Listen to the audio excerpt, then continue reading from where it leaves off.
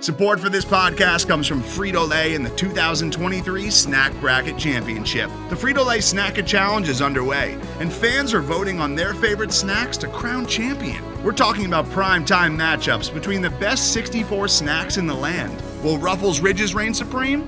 Can Doritos defend their dynasty? Or will Smart Food use their smarts for a surprise upset? Only you can decide. Get in on all the action for a chance to win up to $1,000 or a year's worth of snacks. Let your snacks be heard. Just go to fritolaysnacket.sbnation.com to vote and enter for a chance to win. No purchase necessary. Sweepstakes ends April 3rd, 2023. Void where prohibited. Year's worth of snacks awarded in the form of 52 coupons, each good for one bag of chips. See official rules at fritolaysnacket.sbnation.com.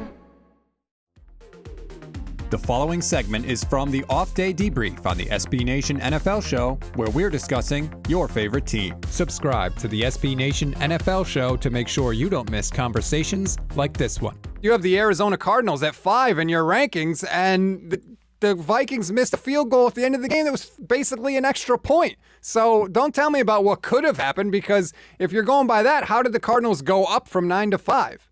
It's all about the quarterback, baby. Kyler's looking like an MVP candidate. He's looking amazing.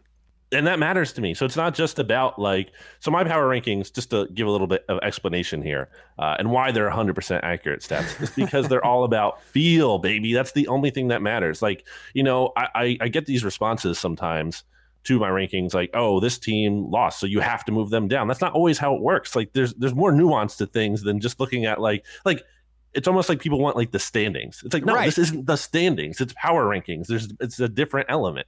It's not as black and white as that. It's all about feel. And I feel with the Cardinals stats that with their offense, which has the second most points in the NFL so far, only behind the Bucs, and with Kyler taking that big step forward, I think that's a big deal for them.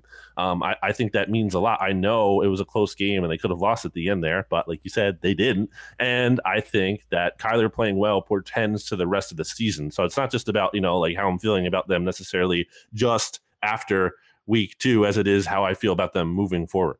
Does it worry you at all that Kyler Murray put up 400 yards, 4 touchdowns, and they basically still should have lost this game? He played out of this world, and they were still set to lose.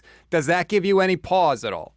Not really, because I think they have playmakers on defense. I don't think it's a perfect defense, but, your MVP last week, Chandler Jones stats, he's going to make some big plays. Budda Baker can make some big. They have guys who can make big plays on that defense, and I think that's enough. It's not going to be a perfect unit. You want guys who can turn the ball over and kind of give that offense more opportunities. So am I all in on the Cardinals? No, but I like the way they're trending right now. I think Kyler playing as well as he is a big deal. Obviously, neither of us are really the biggest Cliff Kingsbury fans, but one of the things I did like about Kingsbury heading into, I believe, last year's second year, was that how much of a leap that the offense took in Kyler's year 1, where it went from being so bad originally before Kingsbury got there to not good, but respectable, or just kind of decent.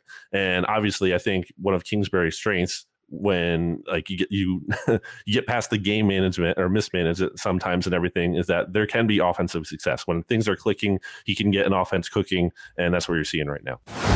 My last MVP we kind of already talked about, and that's Kyler Murray. Again, 400 yards, 3 total touchdowns, 9 total touchdowns in 2 weeks. And maybe I'm just slow to give Cliff Kingsbury credit, but when I watch the Cardinals play, I feel like Kyler's success is not because of scheme. It's because of Kyler. He's scrambling around, dodging defenders, jump throws, fall away, fading back throws to Christian Kirk. I feel like Kyler is successful because of his incredible ability on the field.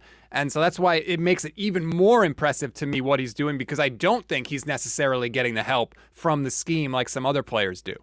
Shout out to old friend Benjamin Solak, formerly of Bleeding Green Nation, now with the Ringer, who I believe once coined the way Kyler Murray runs is a scamper. It's different. It's not like every quarterback. All running quarterbacks are not the same in their styles. Kyler scampers around out there, whether that's actually running and taking off and kind of weaving through defenders, or it's, behind the line of scrimmage and he's scrambling. So it's fun to watch when he's doing that and succeeding. So obviously a real MVP point too here, in the sense that, again, if I'm not mistaken, I think I saw some of the odds before this show stats, the odd cast, and I saw that Kyler has like the best odds, even better than Tom Brady, to win MVP. So look at that. You can hear the rest of this conversation by subscribing to the SB Nation NFL show wherever you get your podcasts. Today's episode is brought to you by Cars.com.